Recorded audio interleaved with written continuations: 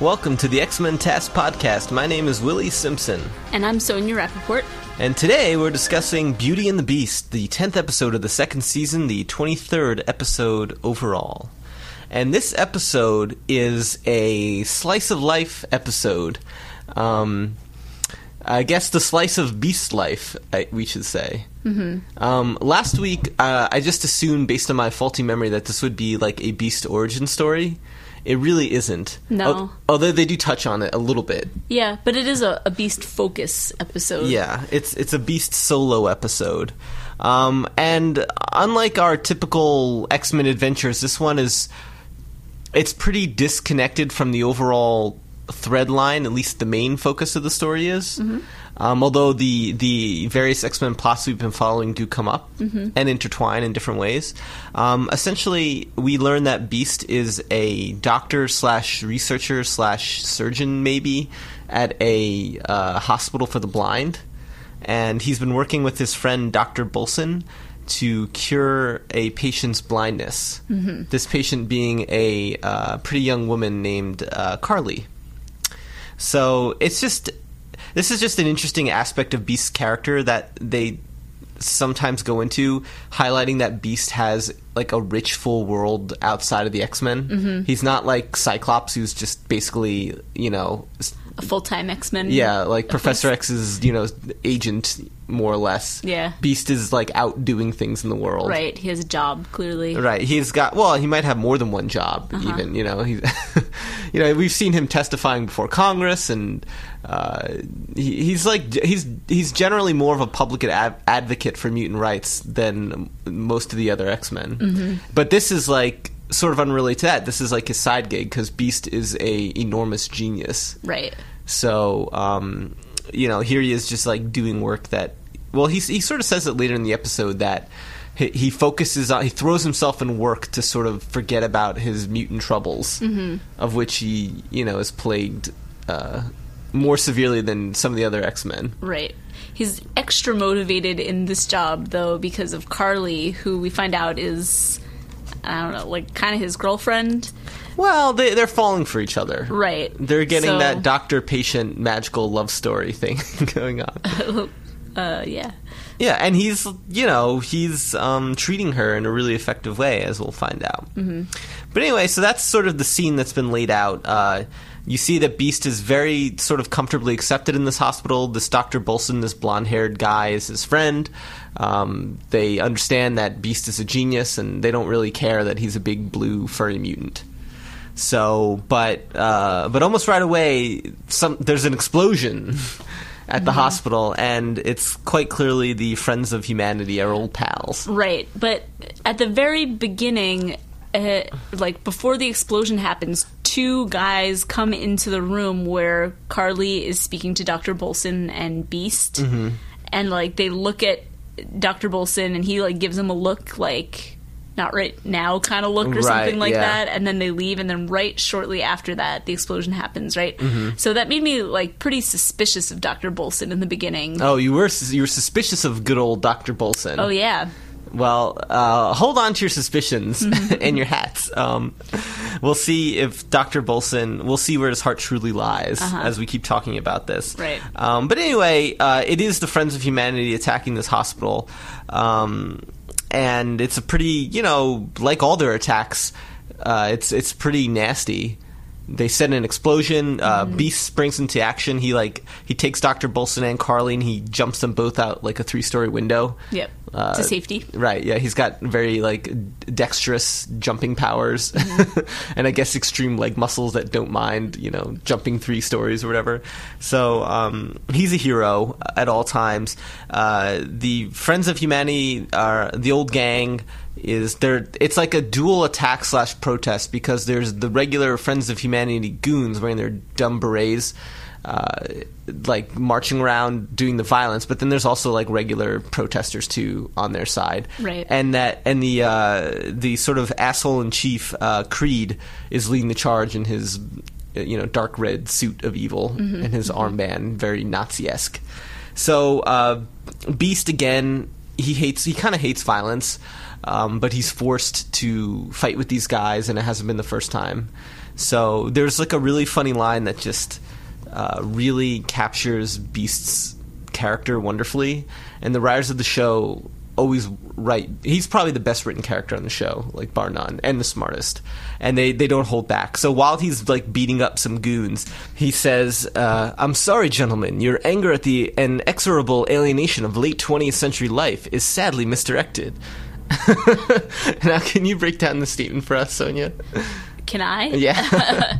I mean, basically, inexorable is like you can't. It's something like unstoppable, right? Mm-hmm. So like, you know, the modern age is like alienating us all, and you're mad about it. The late 90s. Or right. the 90s, right? Late Right. 20th century life. So it's Right. impossible to stop the alienation of late 20th century life. Right, and you're taking it out on mutants. Right. When he you said, shouldn't. Right.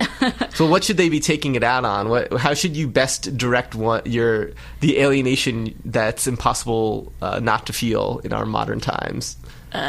Mindfulness and meditation. Right, yeah. Or like learning how to play guitars. Writing a poem, perhaps. Right. Reading Dostoevsky as Beast might do. Mm-hmm. And we got to say something about the actor who portrays Beast. His name is George Buzza, or perhaps it's pronounced Buza. Or Buza. Or Biza. That actually sounds better. George I don't actually Biza. know. Well, Sorry, George. Well, no, we're not sorry to him. We love George. I'm sorry, I don't know how to say your last name correctly. I'm sure he doesn't mind. George Buza, let's say. He is phenomenal. Much like Lenore Zahn we discovered she's also phenomenal. George, he is maybe the best voice actor on the show. He really inhabits the character of Beast. I think we've said that already about many characters. Yeah. Yeah. But he's really good. They're all great. They all are incredibly fantastic, the entire cast, but George Beast is really great. And it says something. Bryan Singer, as we've said many times, when he was preparing the first X-Men movie, he watched the entire animated series, and he loved it too. And I guess his favorite character was Beast, we can assume, at least from the animated series, because he puts George Biza in that movie. Mm-hmm. He's the guy in the movie, if you remember, who picks Rogue up and drops her off in Alaska somewhere in a truck. And he actually had that, and he has like a line. He says, "This is Lawton City," when Rogue says, "I thought you were taking me there." So that's his famous line. And then you kind of see him later. He's like passed out in the bar where Wolverine is introduced, and he witnesses Wolverine's claws. And there's like a great look on his face. And I always like to think this is the voice actor seeing the X-Men finally come to life in a way. Right. And it's cool that he gets to witness it. Yeah. So good on George. But anyway, yeah, so I love the character of Beast in the show. He's so incredibly articulate and like has got such like the most gentlest soul, and you know, I always really liked him too as a kid. Right, yeah. Because he's like super intelligent and like, you know, as like a nerdy kid who valued smarts. I would watch the show and be like, Beast's so smart, I really like him. Yeah, and in this episode more than anything, you really see his humanity. You know, like he's in this. It's such a credit to the voice acting and to the way it's written that even watching a silly cartoon like this, I always ignore his like appearance. He just seems normal. You know, his humanity always shines through the character. He doesn't look like a hideous, like he couldn't be more hideous looking. He's bright blue, right? He's like taller, mostly taller than everyone else when he doesn't slouch. You know, he's super muscular and big, has like big gnarly claws out of his toes and fingers, and he's got like a bestial overbite. Yeah. You know? And he's got Wolverine's hair, too, which is really funny to think about. He's got the same blue hair as Wolverine. And he wears underpants all the time. Yeah. So, but despite all that, he's just like, you never really like pay attention to it. He's just like a normal... Because he's so like kind and gentle. Right, and the voice of reason so often. Right. Yeah, so just a great character. And this is, like I said, a great spotlight for him in this episode. Anyway, so that, you know, the Friends of Humanity attack the hospital. Wolverine has been witnessing this on the X-Men computers, which the X-Men we've seen thus far are kept abreast of many of the world's events. They watch a lot of news in their basement there, in the sort of Cerebro room. And he smashes the computer, and he immediately wants to take on the Friends of Humanity. And Jean has to kind of talk him down. And Wolverine says, "Yeah, no, X-Men don't seek revenge."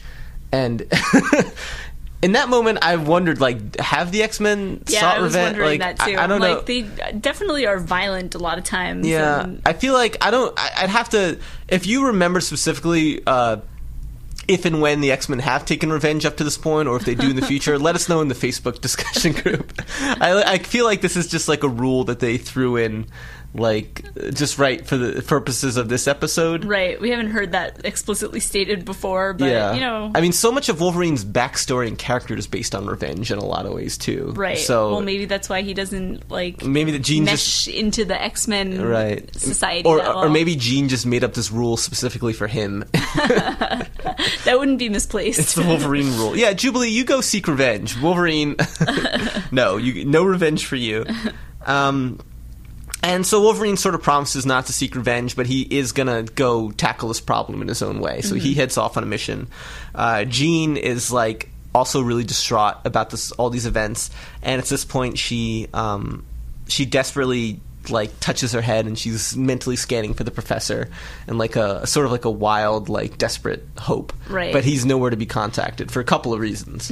Yeah, she doesn't find him, but then we get to see him. Right. We see where he is, and we know where he is. Yeah, right. But it's like, it's funny because it's like she can't contact him because, just to remind everyone, that in the Savage Land where he's stranded with Magneto, his legs were given the ability to work, but he lost his powers, as did Magneto. So she wouldn't be able to psychically link up with him. So that's why she hasn't have any luck. But but isn't there something else with the Savage Land? Because, like, she's it's in, like, a no Wi-Fi zone. Yeah, basically. It's in, like, a dead spot for psychic activity. Yeah, right. Exactly. No, I think if the... Well, because she can, like, locate anybody and, like, make this psychic link with them. They don't have to be psychic, too. She does that to, like, other mutants and humans. I would say generally that the psychic X-Men have the best luck connecting with other mutants first and foremost. Well, even before that, they have best luck connecting with other psychics they can connect with. They can detect the presence of other psychics. Then beyond that, it's easier for them to detect mutants because there's so few of them. And then, you know, I guess theoretically they could track down humans, but it doesn't seem... I think just, like, plot-wise, they don't usually have reason that they need to. Right, yeah. And Professor X is sort of technically in human mode at this point. I mean, I don't know. Right, yeah. I mean, he isn't really... He's not... His genetics aren't different. I mean, his genetics haven't changed. Right. I mean, who knows? Maybe his DNA did change. Like, he's walking somehow, even though he's paralyzed. Yeah. And his brain powers don't work. So, like, who knows what's going on in the Savage Land? But, like, typically, finding normal people is not the X-Men's strong suit. You kind of need to be... Well, that's why he needed Cerebro. Yeah, I mean, he needs Cerebro just even to expand that. But, right. Anyway, Jean's getting desperate. But, like you said, cut to the Savage Land. We see Magneto and the Professor traipsing around a swamp. And they fall for the old captured in a net trick that's befallen so many heroes in so many different, like, movies and TV shows. So true. You know, most notably Chewbacca and Han Solo and Return of the Jedi. So they're captured by a mutant we haven't seen before. His name is Amphibious. Wait, who's there? Has someone just walked into this room? That's my favorite thing about this character. He slurps before and after every sentence that he says. Yeah, he's quite slurpy with all... Which is, like, pretty gross, actually. He's just, like, constantly drooling that he has to slurp in his slurp. I guess. You don't see him drool, but he makes that noise always. Yeah, I like your amphibious impression. Can you give us a taste? What's the line that he says? I don't know. You must come with me now. The master will not be pleased. Does he say that? He says that in a later episode. That's my favorite amphibious line of all time. So, I mean, we haven't even described what he looks like. He's just like this big, like, green, bug-eyed lizard man that also wears underpants. he covers up his shame a little bit. Of course. He's got, like, big, like, red bug eyes, and like we said, I don't know what he's eating that makes him drool so much all the time. I feel like it's just that amphibians are, like, moist all the time. I don't know. I just imagine him just, like, throwing back pixie sticks constantly. Ew. But they managed to, Amphibious is like one of these really, like, dumb mutants, and they managed to easily escape from him. And so onward go Magneto and Professor X. Like, who knows what they're even looking for at this point? lost in the middle of the jungle there, right, in Antarctica. So we actually didn't even, I don't even think we checked in on them in the last episode. So no, I haven't seen them for a while. Yeah, so it's good to see they're still alive. Anyway, cut back to New York City. Wolverine is undercover. He's wearing his extremely tight black t-shirt and a gray, I'm going to say it's the Oakland A's baseball team hat.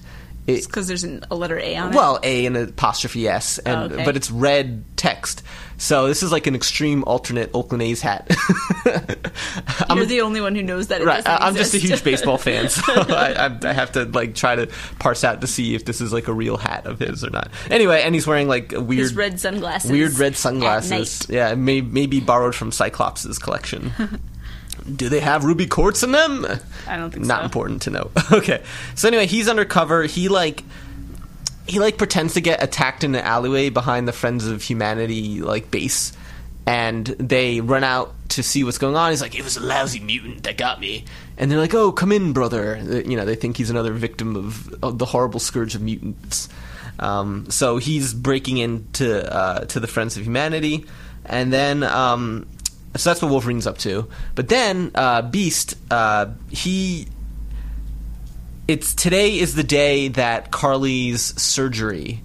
Like we said, Carly's blind. Today is the day of the results of her surgery. Mm-hmm. So Beast, even though there's been a whole bunch of craziness at the hospital, he shows up, and this is just another funny outfit of Beast's. His inconspicuous outfit, yeah, his 1940s detective outfit he wears, trench coat, a brown trench coat. Yeah, he wears and a hat. Yeah, he wears a floor length trench coat and a detective's hat, right? Fedora. As if you would never notice him because he's wearing that. Yeah, but he doesn't wear a shirt or pants. Well, and he's his blue hair sticks out from all sides, and he's still enormous. Right. And there was a funny animation error we noticed in one of these scenes where they cut back to him and he's wearing a white lab coat. It was just a reused. Yeah. But continuing on our theme from the last episode of animation errors and stuff, and being nerdy and noticing it was them. just brief. But Yeah. No harm, no foul. Yeah. And Dr. Bolson informs Beast that hey, it might not be a good idea for you to be here. And he lets Beast in on Carly's father, ranting and raving to the hospital administrator, who says something like, "I will not allow a filthy mutant to look after my daughter." Something to that effect. And Beast is so crestfallen at this, that her father's a bigot, and that he can't be here for this Carly woman who's forged a real connection with, and has done a ton of work on. Right. I mean, he cured blindness for her. I know. Can we talk about that for a second? Did Beast cure blindness? Yeah. Yeah. Beast is amazing. So yeah, I mean, this is the episode where Beast cures blindness. Well, we don't really know that. Maybe he just cured a rare form of blindness. Maybe Carly got hit with the same chemicals that hit Daredevil and blinded him, and he found a cure for that. Well, I'm just trying to tie it in with the greater Marvel universe. A bit of a stretch? Yeah. Okay, maybe a bit of a stretch. All right. But despite this, he still is compelled to see Carly, and she recognizes him right away, and he's like, "How do you recognize me?" And she's like, "Your aftershave. I could smell it." Uh-huh. And he's like, "Oh." But now that leads to the next question. Does Beast shave, and what? Maybe he'd be even hairier if he didn't. But where do you think he's shaving? His face. It's hard to tell in the show because, it seemingly because he'd be blue no matter what. But I don't know. Is his skin blue or is his just his fur blue? I don't know, but they do draw that his face looks hairy to me. He definitely has mutton chops, and a scruffy beard thing. Yeah, to an extent, but it's hard to tell if he has got a blue-faced skin, and it's his blue hair grows out of it. It's in the portrayal in the movies, whether it was Kelsey Grammer or Nicholas Hoult. I think they showed the character of Beast with blue skin. Yeah. And I'm pretty sure in the comics he has blue skin as well. He definitely has blue palms, right? Where there's no hair on the skin. So yeah, he's blue skinned. Yeah. So yeah, I guess he's shaving his face. I guess. Yeah. I wonder. It's do you think if he could shave his whole body or give himself electrolysis, he could like maybe be slightly more normal looking, or the blue skin would still be too freakish? I think he'd look strange no matter what. Yeah. She also says that, like... Well, let me just say, before you go there, like, the story of... Before Beast... So in the comics, Beast wasn't blue. He, like, did a weird medical experiment on himself and got turned blue. Uh-huh. In the movies, they make it seem like he was trying to cure his, like, mutancy. Right. I don't know if that was the case in the comics. It might have been.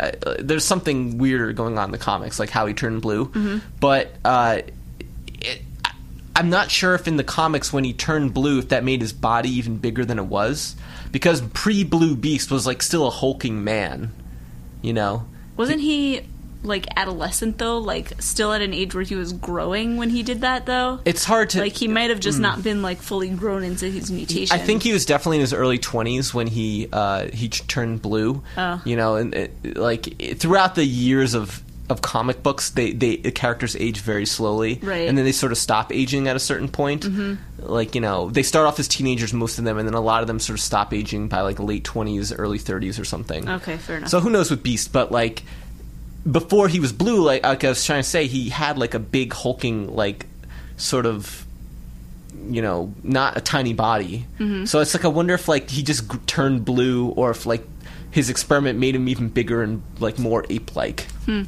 So that's something else someone could inform us on, too. Yeah, don't know. That's a question I've always wondered. Mm-hmm. All right, were you going to say something about Carly? Do you remember?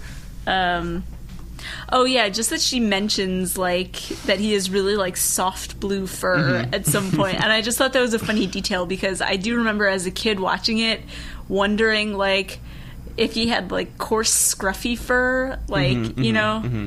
No, it's soft, apparently. This is the answer to your question. So, yeah. He's real soft and cuddly. So maybe then, like, he doesn't care about shaving it as much, because it's not like my beard that's real coarse and... offensive to... strident to soft skin. To soft skin. Mm. All right, well, that's good to keep in mind. So, you know... at this point, they cut off Carly's bandages, and she can see, and she's not at all offended by the sight of Beast. She thinks he's pretty cool looking, and that's really actually touching and nice. Yeah. But then the father bursts in, and he's so offended at the sight of Beast, and like says a bunch of bigoted things, and Beast like sort of shuffles off, trying to say like, this is a day of joy, let's just leave it at that. You know, he doesn't really confront the father. You know, even though he'd like to give him a piece of his mind.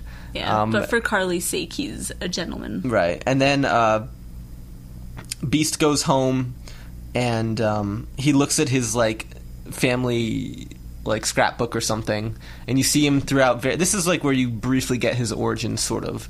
Although they don't explain how he turned blue or if it was natural in the course of this show.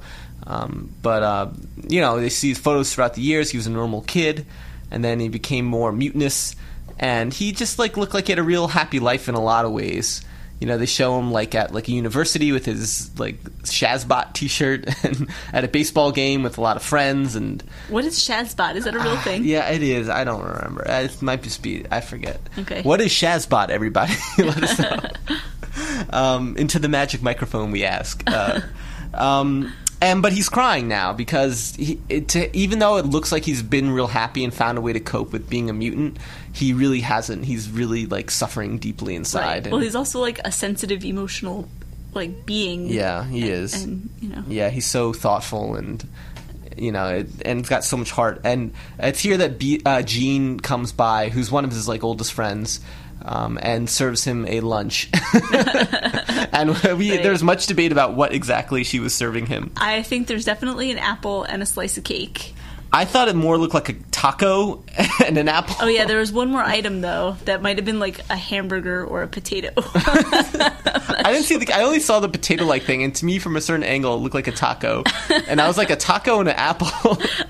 And there's definitely a slice of cake too. Okay, all right, I'll take your word for it. It was very thoughtful of Jean. Yeah, and but Jean doesn't have much. Well, actually, you know, Jean like gives him a big hug and reminds him that people love him, and that's like the nice thing about Beast. He really has a lot of love amongst like his fellow X-Men and the community he lives in and stuff. Like everyone like gets it. Like everyone gets Beast that knows him. Yeah. You know, like Wolverine is always so offended whenever Beast is trifled with. Right. This is like not the first time it's happened where Wolverine is like outraged that like Beast has been wrong, because like Wolverine just knows what a good person he is, and like that's the thing, because Wolverine is a character that feels really sorry for himself a lot of the times, but Beast like often reminds him that it could be worse, that you could be like way more cursed with your like mutation than he is, and so like Wolverine just loves Beast. They're like best friends, so it's just great to see all the friendships and everything that's going on. It's like again, it's just like this is a show for kids, but there's just the mature adult themes going on. You don't even. They're just normal people. They're presented as normal people, and they're adults. And there's not like too much like. Oftentimes, there's like not too much crazy drama. It's not like there's weird like sexual chemistry between Jean and Beast that's like amped up for drama. You know what I mean? They're just friends. It's like nothing is like. They're teammates. Yeah, they're teammates. Like it's not everything is like played for like. Push 10 on the drama scale. It's just like it lets you as the viewer breathe a bit and like accept this as like normal or real. Right. So this is a great episode if you haven't caught it. It really is, yeah. Yeah. So and we might have messed up the timeline here a little bit, but basically back at the hospital, Carly is kidnapped, and it's by the Friends of Humanity. They scrawl like "For Humanity" and spray paint on the hospital wall. And Beast is like so angry because he wasn't there for that. He like stepped away for a second and runs back into the room, and he confronts the father. He's like, "Don't you see now? It's like your intolerance and bigotedness. These are the people that kidnapped your daughter and put her in danger." And the father's kind of like overcome and like might finally be realizing he's an idiot. and so Beast is like hot on the trail now too. So. But back to Wolverine, he's like fully, he's on this case. This is like for Wolverine taking on the Friends of Humanity is just like it's so easy for him. It's not like Apocalypse or Mr. Sinister. Right. They're not challenging. In fact, he kind of like dudes with like laser guns that he can very easily avoid, and he just like relishes beating them up. Right, because they're like such clear villains. Yeah. Like these are not multi-dimensional characters. Right. Well, but as a threat, though, they're very interesting. Despite their not being multidimensional, the threat is very interesting. Right. They're like represent racism and like I agree. In that yeah. way, it has depth. They have depth as a foe. Right. Right. But I'm saying it's not like there's any real like redeeming qualities about them that are shown that would give you conflict about Wolverine going after them. That's true. And we get like an interesting detail, like while he's undercover, Wolverine says his name is John Logan, and I feel like we know. It's hard for me to tell if to the audience the cartoon is saying Logan's first name is John, or if they're saying that we know his first name isn't John, he's just making up a first name. His name is Logan, and we don't know what his real name is, or the real complete name. So, like, that was, like, a weird moment. Like, I wonder if, like, the cartoon was just, like, trying to, like, say it themselves. Like, yeah, he's John Logan. I mean, in the comics, like, it's revealed after many years that his name is, like, James Howlett or something, and Logan was some other name that he adopted along the way, and I was never happy with the name James Howlett. I don't know why they had to go there. Right. I think Logan's like so badass of a name, like especially for that character, really suits him. Like how he had to have this other name was like kind of beyond me. Like I don't get like why. Yeah, I agree. Narratively, I don't know why that twist was added. Yeah, in there. just like how about like just discover what his real name was? You know, like Ralph Logan or something. Yeah, right. I'm not saying that's much cooler, but you know what I mean. So yeah, like I said, I don't know if like this is the show like trying to tell kids, wow, like if you were a 10-year-old kid, would you say like, wow, his name's John? But I feel like me having read the comics at the time, I knew that his name couldn't be John. Like I knew that like I don't know if they thought that deeply about it. I thought it was just like he's it's hard to say. Okay. Yeah, anyway, just a small detail. And then like, you know, so Carly's captured in this like creepy Friends of Humanity base, and the FOH director guy is grilling her, and he's like so outraged at the thought that she might have had a relationship with Beast, like basically, you know, a sexual relationship or an intimate relationship, and he's like disgusted, and that's just like a great again a great parallel to show kids that so much of like racism is rooted in this weird like sexual fear too that has existed in history, where, you know, like, if you're racist, you don't want your precious daughter to sleep with someone from another race, and like how like could anything else be more disgusting? And it's like that's like a theme that's existed in the history of racism, and the show is presenting that in this like little scene, right? And showing how, you know, evil it is to think that way. Well, I think in like traditional racism, part of that fear. Yeah, let's examine traditional racism. I mean, I don't have anything real deep about this, but like part of that fear, I imagine, is that it like proliferates that other race, right? Yeah. Because then like the babies are going to be like biracial or whatever. They have like, their whole twisted concepts of race polluting and of right, like, exactly. So I'm wondering, all this bullshit. Like, is that a thing? Like, does that translate into the mutant racist discussion? Like, if a mutant and a human have a baby, is it a mutant baby? Well, that's an excellent question, because Wolverine's plan, he promised Jean he's not going to seek revenge or really use violence. But so he kind of busts in, he rescues Carly, and Beast is also busted in as well, but he's like gotten beaten down by these FOH guards. It was too much for him. Yeah. So he's like almost near death, sort of. And not really, he's just like almost unconscious. And so Wolverine has to rescue Beast as well, and he's trying to get everyone out. And his plan was, Cyclops at this point blows a hole through the wall, and Jubilee sets up a hologram machine, and they don't know why.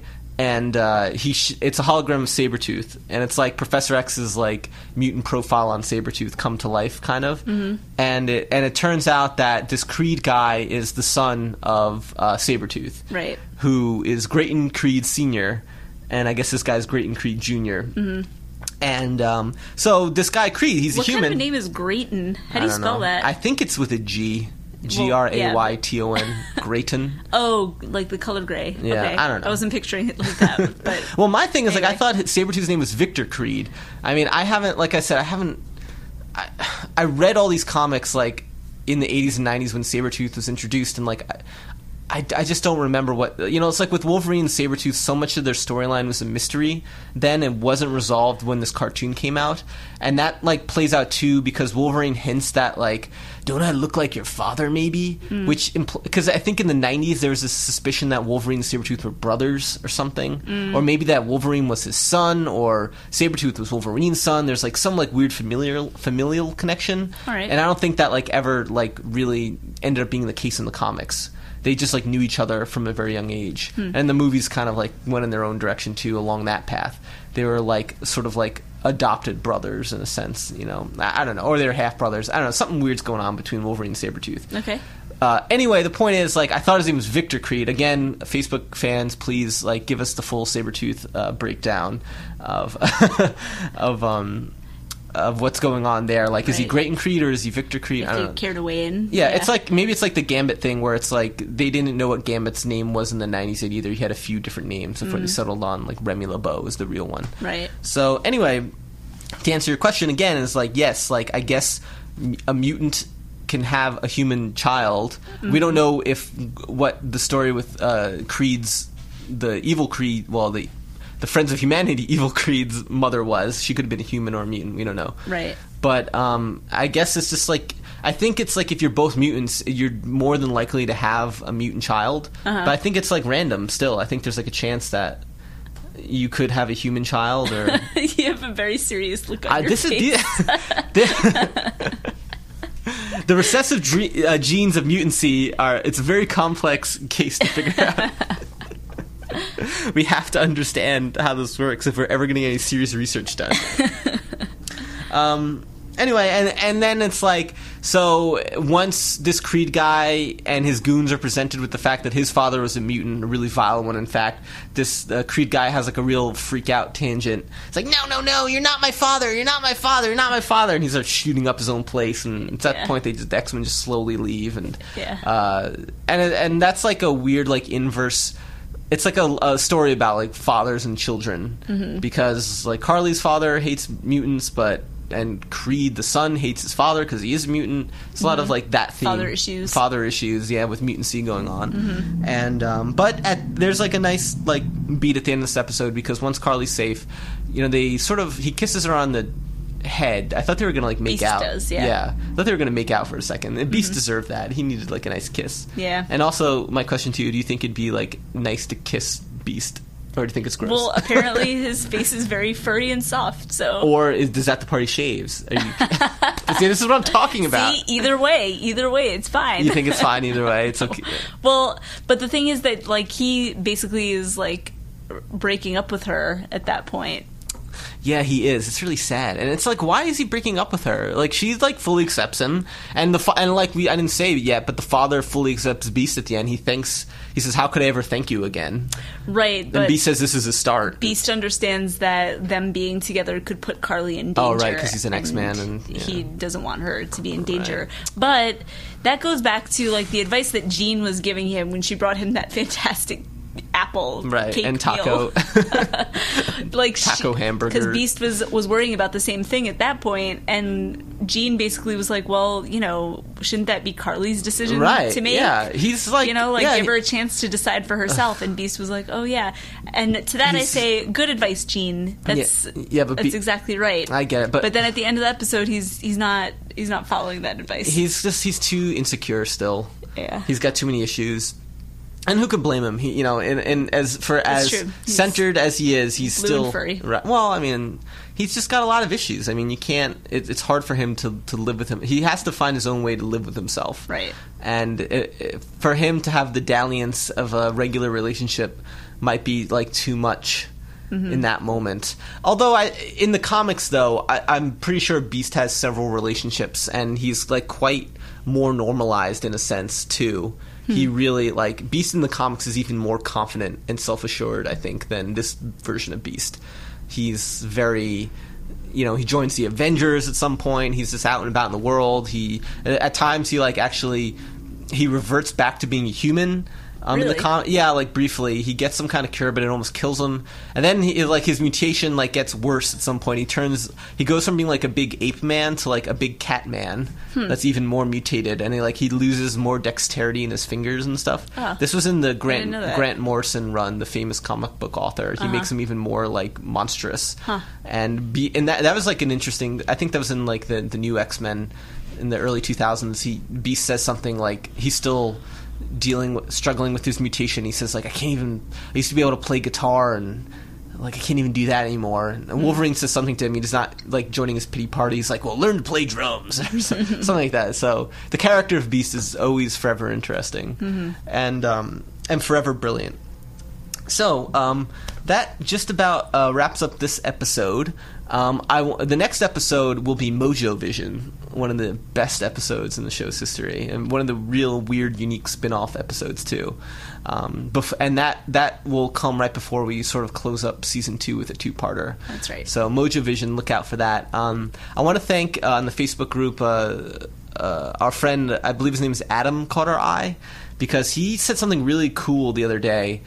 I was concerned with like the retconning of storylines, like how Angel at one point is shown like having been an original team member, but he's clearly established before then as like never having met the X-Men. And Adam brought up the idea that like, oh, maybe it's all the like crazy time traveling that's going on that's messed up the timeline. Yeah, I was like, wow.